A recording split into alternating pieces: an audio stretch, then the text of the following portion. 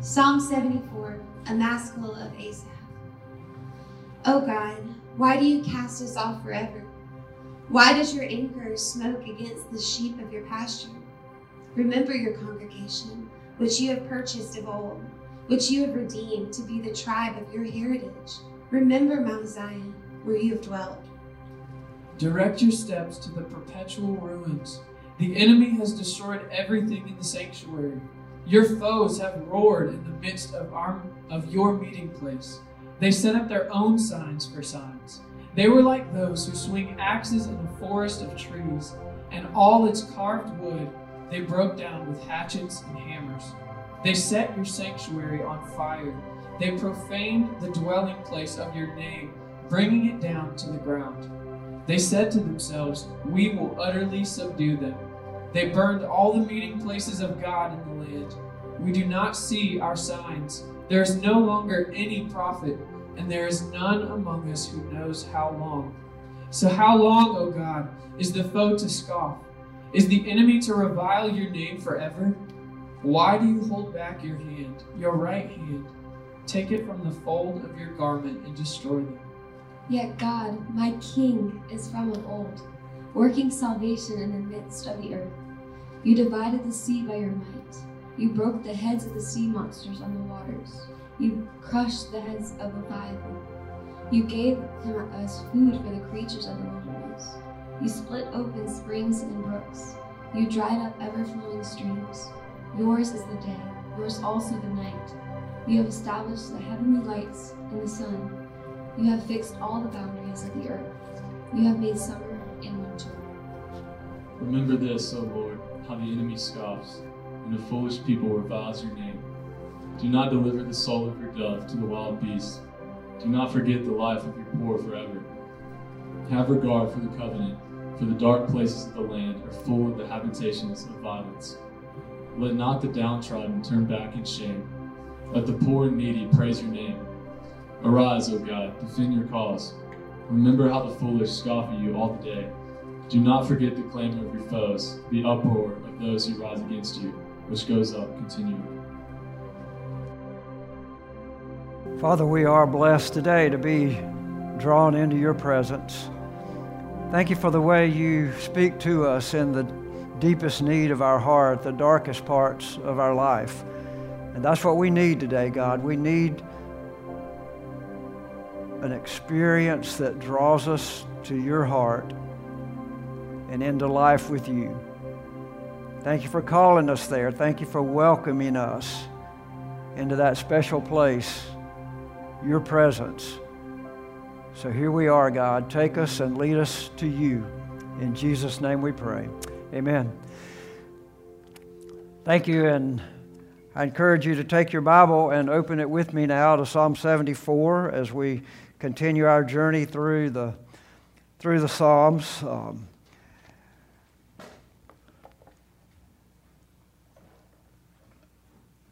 I don't know about you, but I know that there are times in life when I personally feel desperate, when I personally feel like I have a deep need in my life. And I don't know if you're like me, maybe you've wondered as well at times, you know, where is God? Where is God when discouragement comes? Asaph was God's worship leader. And in Psalm 74, he comes to that time in his life when he's desperate. He's crying out for God. And I don't know, again, if you're like Asaph or if you're like me, but we all face these times of discouragement. We all face these times even of destruction when it seems like life is just falling apart.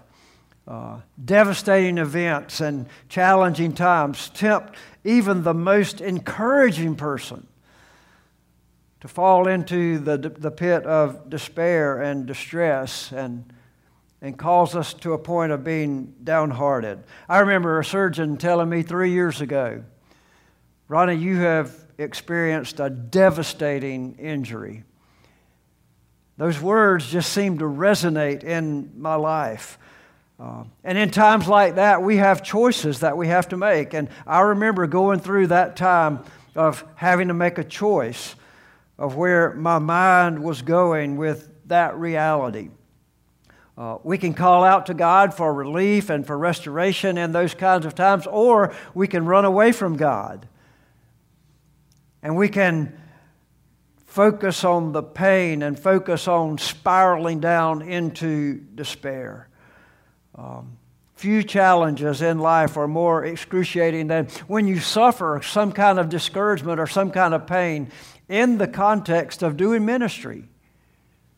Some of you have been there and some of you have experienced that. You're serving God, and yet it seems like somebody just jerks everything out from under you and you just feel distressed and in despair.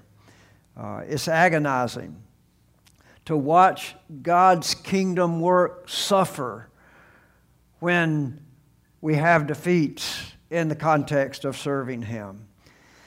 Last Friday at 5:08 a.m., that's early in the morning, my telephone rang, and I usually get up early, and so that was not a surprise, but it was an 800 number. I didn't recognize the number, and so I didn't answer it. Just a few minutes later, I received a text message from our missionary in Zambia. And he said, "That was me trying to call you." And so I immediately texted him back and said, "Well, call me back. Call me back. I'm ready to talk." And so he called and we talked. And his first comments were about how excited he was that, everything was going very well with building the new church in Maloney. All the resources had arrived and were ready to go into action. But the government had not yet agreed to sign the land over to the church. And so he said then he had some bad news to share.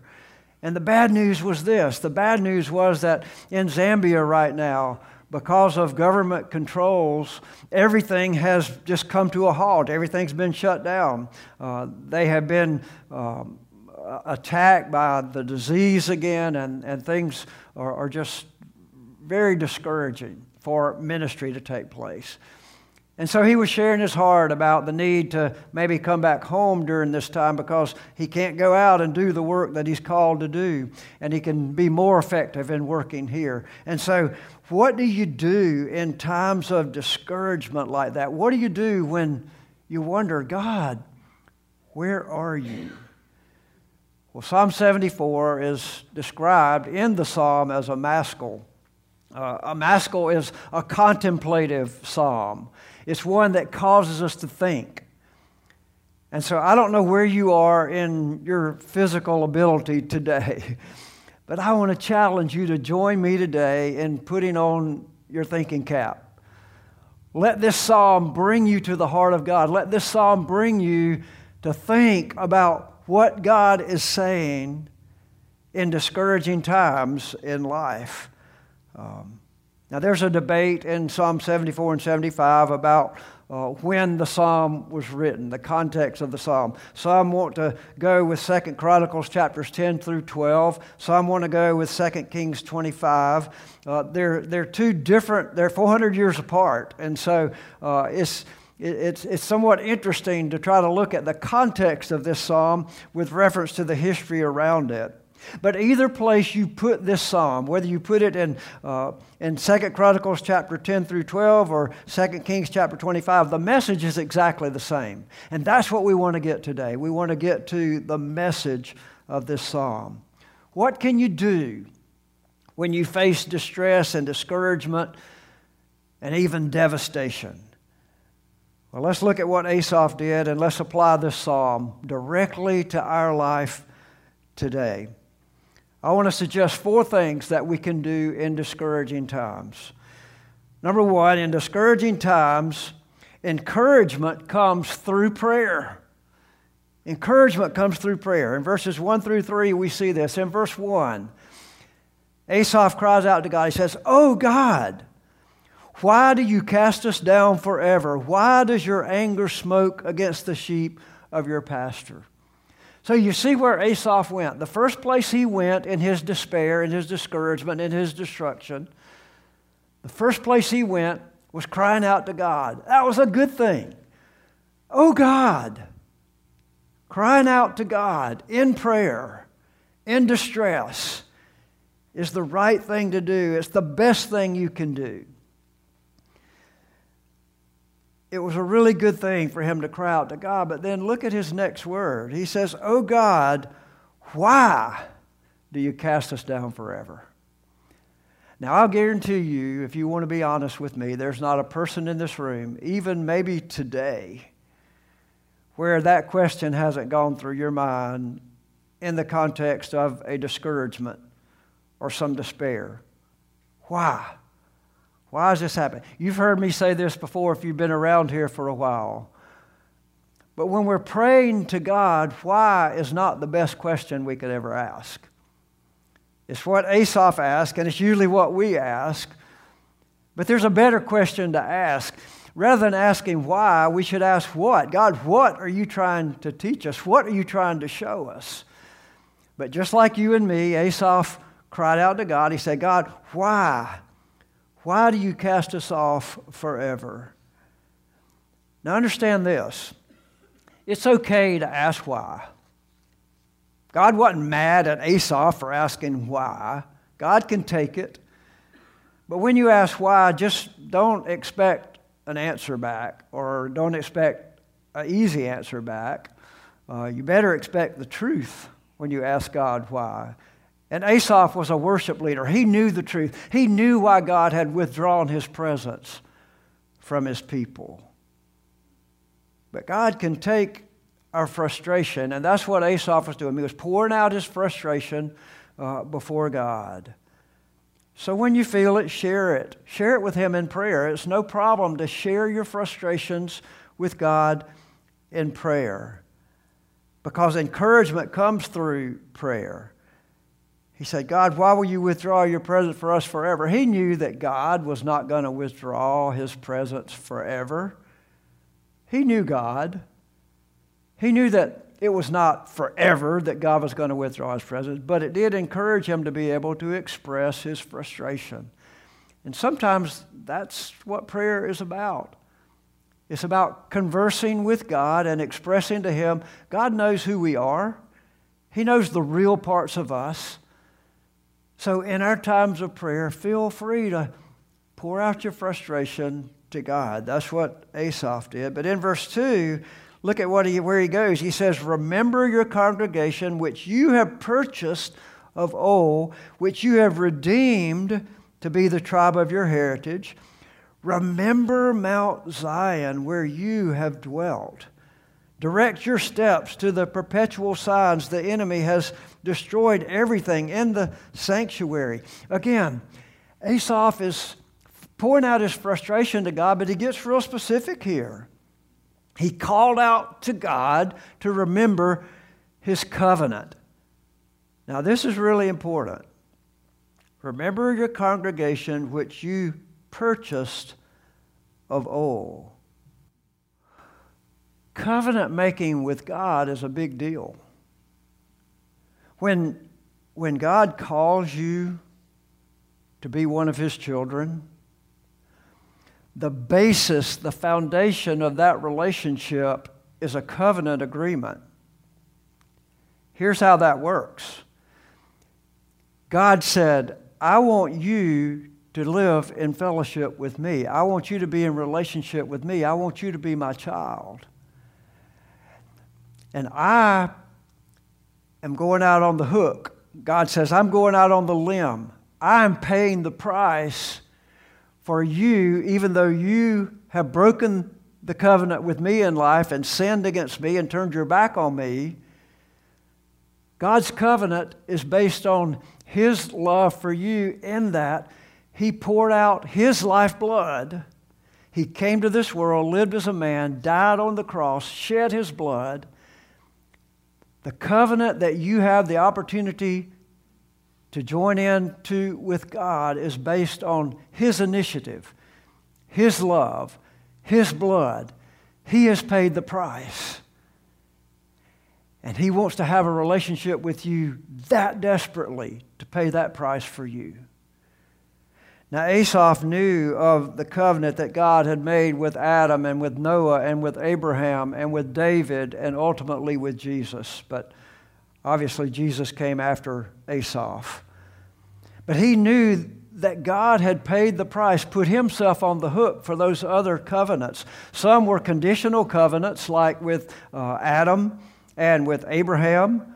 The covenant that God made with Adam was a covenant like this. It said, Adam, you can have everything that I've created and have benefit to everything I've created. Just don't eat of the fruit of this one tree. That was a conditional covenant that God made with Adam. And Adam broke that covenant. And then God had to reestablish the covenant by making a sacrifice of blood with an animal skin to cover up for the sin of Adam. That's the way God works. Some covenants with God are conditional. Others are unconditional. The covenant God makes with you and me in Jesus draws us into relationship with Him.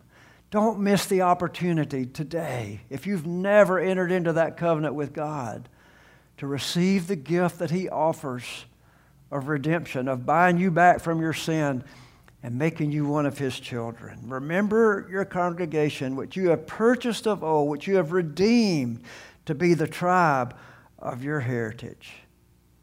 Do you understand how important that covenant is that God has established and wants to draw you into today? Celebrate today over whatever might depress you in your life by knowing that God loves you enough to draw you to Himself into a covenant agreement with Him.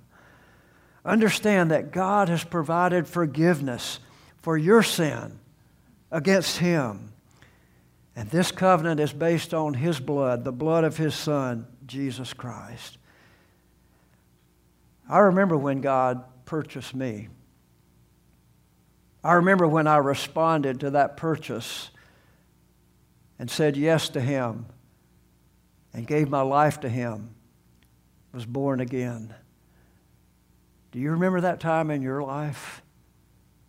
It's a very special memory, a very treasured memory. Asaph prays and says, remember in verse 2, remember Mount Zion where you have dwelt. If you've ever had an experience with God where you've drawn close to His presence, you remember that. And Asaph was remembering the time when he had been on Mount Zion, when he had been the holy place with God and God's Spirit had dwelt with his spirit. And he remembered the pain of Israel rebelling against God and God's presence being withdrawn. Is your experience with God like that? Have you once been on the mountaintop with Him, knowing that He's set you free from your sin and you've celebrated that close intimacy with Him, but then kind of drifted away? Don't you long for that presence of God to be restored? That's what Asaph was feeling here.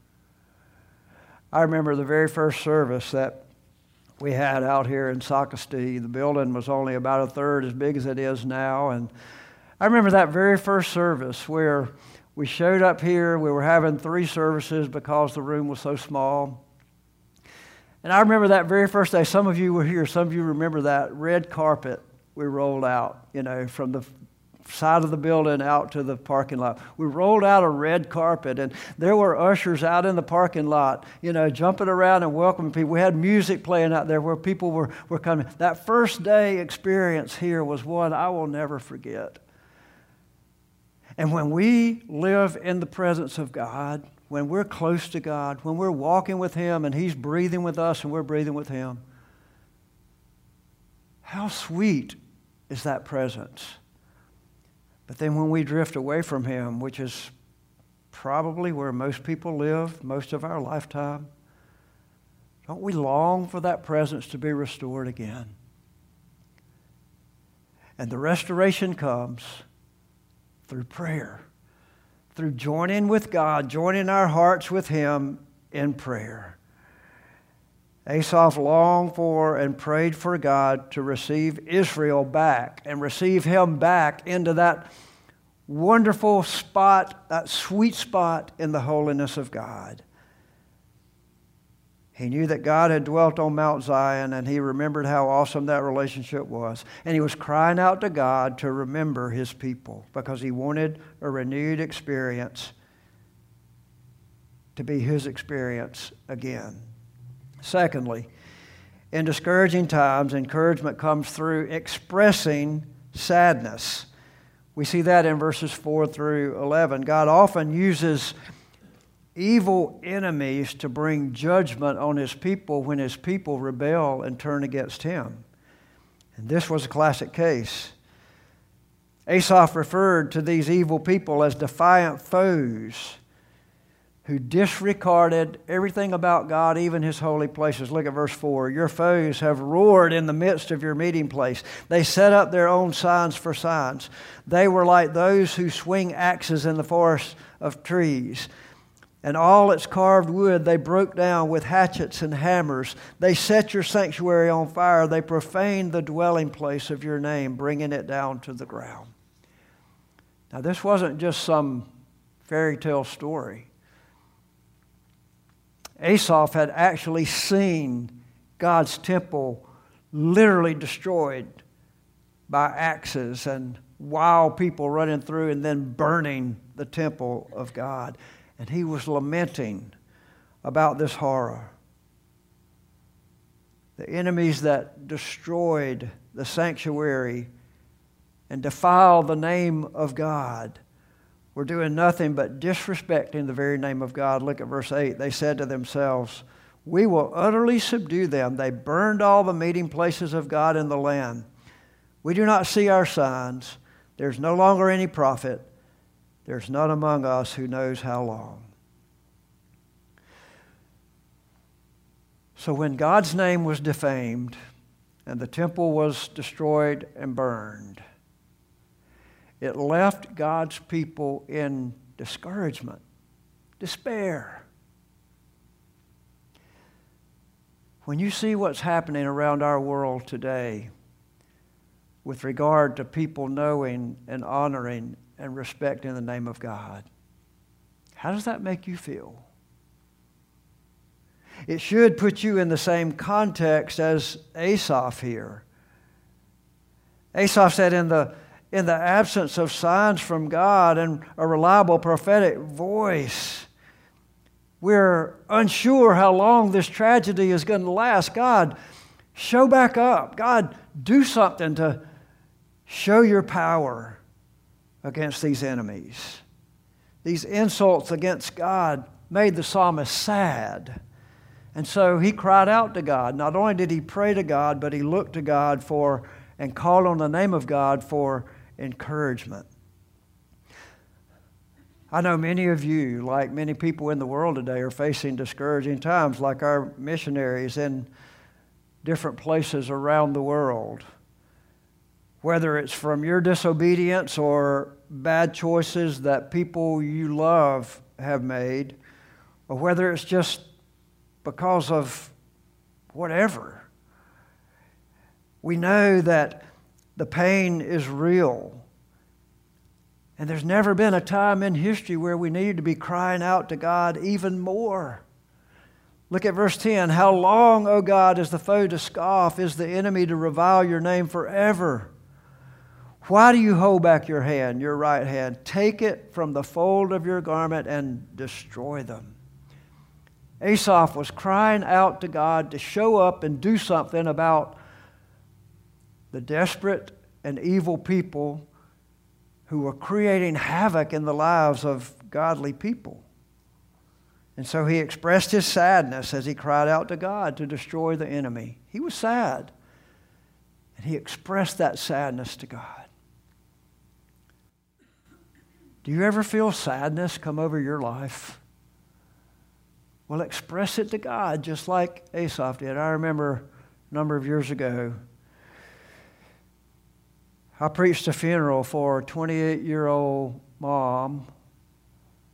She had a 5-year-old daughter and a 3-year-old son. And I remember the family asking me to cry out to God in the funeral service for God to bring down his wrath and anger against the people who provided the drugs that took the life of this young mom. One of the saddest days of my life, my ministry. And all I could do in that moment, all I could do was just cry out to God at the request of the family. Pray that God would bring down his judgment upon those who took the life from the mom of these two precious kids. So in discouraging times, share your sadness with God. Thirdly, in discouraging times, encouragement comes through exalting God. So Asaph turned the corner here. In verse 12, he does a radical turn. He remembered God's past actions on behalf of his people, and he realized that God was still in charge. So he broke into this anthem of praise. Look at verse 12. Yet God, my King, is from of old, working salvation in the midst of the earth. He begins this blasting anthem, which included recalling many acts of God. Look at verse 13. You divided the sea by your might. You broke the heads of the sea monsters on the waters. You crushed the heads of the Leviathan. He's calling back to memory what God had done for Israel after they spent 400 years as slaves in Egypt. And then God had called Moses to lead them into the promised land. And so Moses comes up to the edge of the Red Sea, and Pharaoh's army is behind them, and the sea is in front of them. And he said, remember what God did in this time in history. Remember what God did. He divided the sea. He broke the head of the monsters, Pharaoh and his armies that were coming after them. He crushed the head of the Leviathan. The picture there in history on caves and rocks that they found archaeology-wise show the sign of alligators. These were the soldiers that were coming after Israel. God rolled back the sea, and 1 million Israelites walked across on dry ground. And then God rolled the waters back on the heads of the enemy who were coming after them. So Asaph was saying, remember the mighty hand of God. Remember what God did. In verse 15, you split open the springs and brooks. You dried up the ever-flowing streams. Time after time, when Israel crossed the Jordan River, God, again, rolled back the waters. He's calling back memories of God where God has blessed them faithfully in the past. He's saying, God, do it again. We remember who you are. We cry out to you through exalting you in worship and praise. You have fixed all the boundaries of the earth. You have made summer and winter. So praise flowed from the heart of Asaph as he remembered God's continuous power over creation, his continuous act of intervening faithfully in the lives of his people to create an environment where they could know him and love him and honor him and worship him. Now today, there are all kinds of monsters like addictions and diseases and financial stresses and violence and boredom and comfort and insecurity and relational conflict and grief over premature death of friends and people that we might know that may be coming after you today as well. And just as Asaph called on the faithfulness of God to remember what God had done for them, I want to challenge you today in whatever distress or discouragement or devastation you may be facing, to look at the faithfulness of God. He's always been faithful. He's always kept his covenant. And dwelling on struggles leads to discouragement. But pointing toward the promises of God and the faithfulness of God lifts us up and encourages us. In 1897, Johnson Oatman was a struggling preacher who was distressed because he couldn't match the kind and style and effectiveness of preaching that his father had modeled for him. He became so discouraged, and then in his discouragement, he realized that there was no need for him to live in the pain of his discouragement. And listen to the words that he wrote in 1897. They're so relevant today. When upon life's billows you are tempest-tossed, when you are discouraged, thinking all is lost, count your many blessings, name them one by one, and it will surprise you what the Lord has done. Are you ever burdened with a load of care? Does the cross seem heavy you are called to bear? Count your many blessings, every doubt will fly, and you will keep singing as the days go by. When you look at others with their lands and gold, think that Christ has promised you His wealth untold. Count your many blessings money cannot buy, your reward in heaven nor your home on high. So amid the conflict, whether great or small, do not be discouraged. God is over all. Count your many blessings. Angels will attend.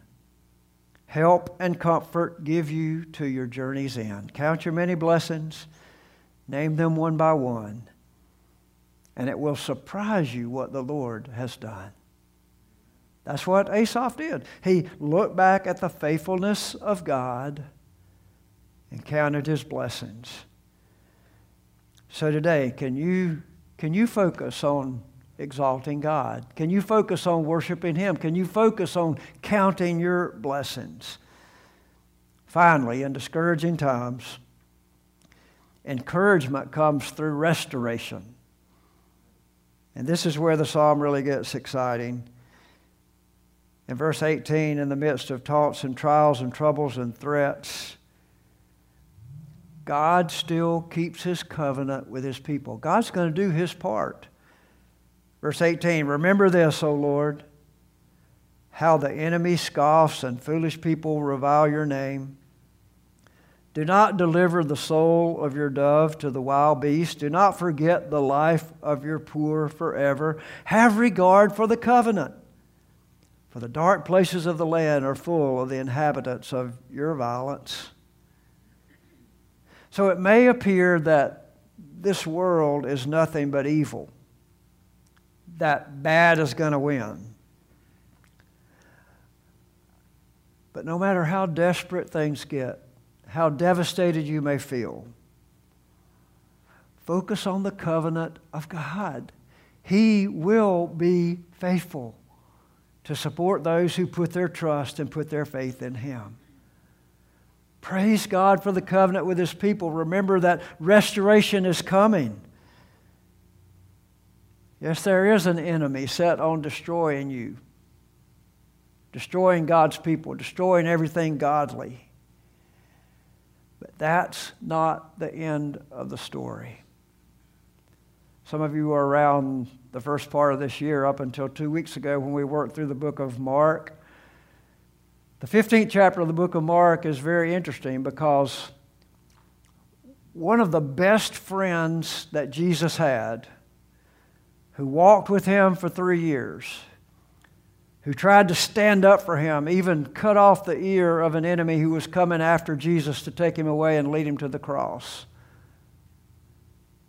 denied Jesus, cursed, even denied that he knew Jesus. But thank God that was not the end of the story. After Jesus died on the cross and rose again, He came back to Simon Peter and He restored Simon Peter and the ministry that Simon Peter was going to have. And in 1 Peter chapter 1, I want you to listen to the words beginning with verse 3 of 1 Peter chapter 1. Now this was after he had failed Jesus, after he had cursed and denied that he even knew Jesus. And with arms open wide, Jesus drew him back to Himself and restored him and set him free. to accomplish one of the greatest ministries that's ever happened short of Jesus on earth. Listen to what Peter writes. Blessed be the God and Father of our Lord Jesus Christ. According to His great mercy. You know what mercy is? It's when God gives you better than what you deserve. It's when God sets you free rather than condemning you for your sin. According to His great mercy, He has caused us to be born again to a living hope through the resurrection of Jesus Christ from the dead, to an inheritance that is imperishable, undefiled, unfading, kept in heaven for you, who by God's power are being guarded through faith for a salvation ready to be revealed at the last time. In this you rejoice, though now for a little while, if necessary, you have been grieved by various trials, so that the tested genuineness of your faith, more precious than gold that perishes, though it is tested by fire, may be found to result in praise and glory and honor at the revelation of Christ Jesus. Though you have not seen Him, you love Him. Though you do not now see Him, you believe in Him and rejoice with joy that is inexpressible and filled with glory, obtaining the outcome of your faith, the salvation of your souls. Do you sense and feel the restoration power in the life of Simon Peter when he realized the mercy of God to forgive him for every sin that he had committed, even the sin of cursing and saying that he didn't even know Jesus Christ? So let me ask you today, in discouraging times, and maybe even devastating times that we live, are we willing to receive the restoration that God has in store for us through offering us salvation from every sin that we've ever committed through His own blood, through the blood of Jesus Christ, who can be our Lord and our Savior? God is a God of restoration. And we can be encouraged by that today. So I want us to remember three things as we apply this passage, this psalm, to our life. What an encouraging time we live. Number one, realize that loss and devastation are real. You know that. You know when you have a loss, you feel it, and it hurts. And it causes you to ask, maybe, where's God? So mourn the loss and the devastation. We have a process in this church called Grief Share. If you've never been a part of Grief Share, I want to invite you and encourage you. This is coming September the 7th, in a few weeks, on Tuesday nights for a couple of months. Grief Share is a process where you're able to share your grief with one another. Have you ever considered that your pain is not wasted when you share it with somebody else? And some of you have a wealth to share with other people. And I encourage you to get involved in a process like Grief Share, because the best thing I can think of for your life is that you would share your life in Christ and the strength that you have in Christ with someone else who is struggling. I talked to a guy this week who was grieving so over the loss of his wife that he didn't even want to live. And that's real. And he needs somebody to reach out and hold him by the hand until he works through that grief process. So realize that loss and devastation are real, but then remember God's faithfulness. God is faithful. And sometimes He is faithful by working through other people to draw you to Himself. So if you've received grace and mercy from God to set you free from your sin, then you know how faithful God is. And some of you today need to realize that faithfulness for the first time. It's always good to remember the faithfulness of God. There have been times in my life where I felt abandoned by everyone around me almost, and I felt miserable. I remember calling a counselor friend one time and telling him that I was in a crisis, and he said, well, are you at the emergency room? And I said, no. He said, are you bleeding? I said, no. And he said, well, it sounds to me like you have an opportunity, not a crisis. And that's true for all of us. God was and is and always will be faithful. So trust Him. And finally, receive the help that comes from God. Because when you call on God to help, expect Him to rise up on your behalf, come alongside of you, and pull you up out of the miry clay into His loving arms. As one of Israel's primary worship leaders, Asaph expressed agony over the destruction of God's sanctuary. It hurt. It was real. So he did the right thing. He cried out to God. I trust you'll join me today in receiving the encouragement that comes by crying out to God. Father, thank you that even in the most desperate and discouraging times in life, that you have promised for the believer that you will never leave us, you will never forsake us, you will never abandon us, that because of the covenant that you drew with us through your own blood, through the blood of Jesus, your arms are open wide to welcome us when we admit that we're a sinner and are separated from you, and believe that you did die for our sin, and then repent of our sin and commit our life to you. And I pray, God, that that's the position that we will celebrate in today, that we will receive the encouragement that you have for us as you draw us to yourself today. Thank you for that kind of love that you are. In Jesus' name we pray. Amen. Let's stand together and continue to worship.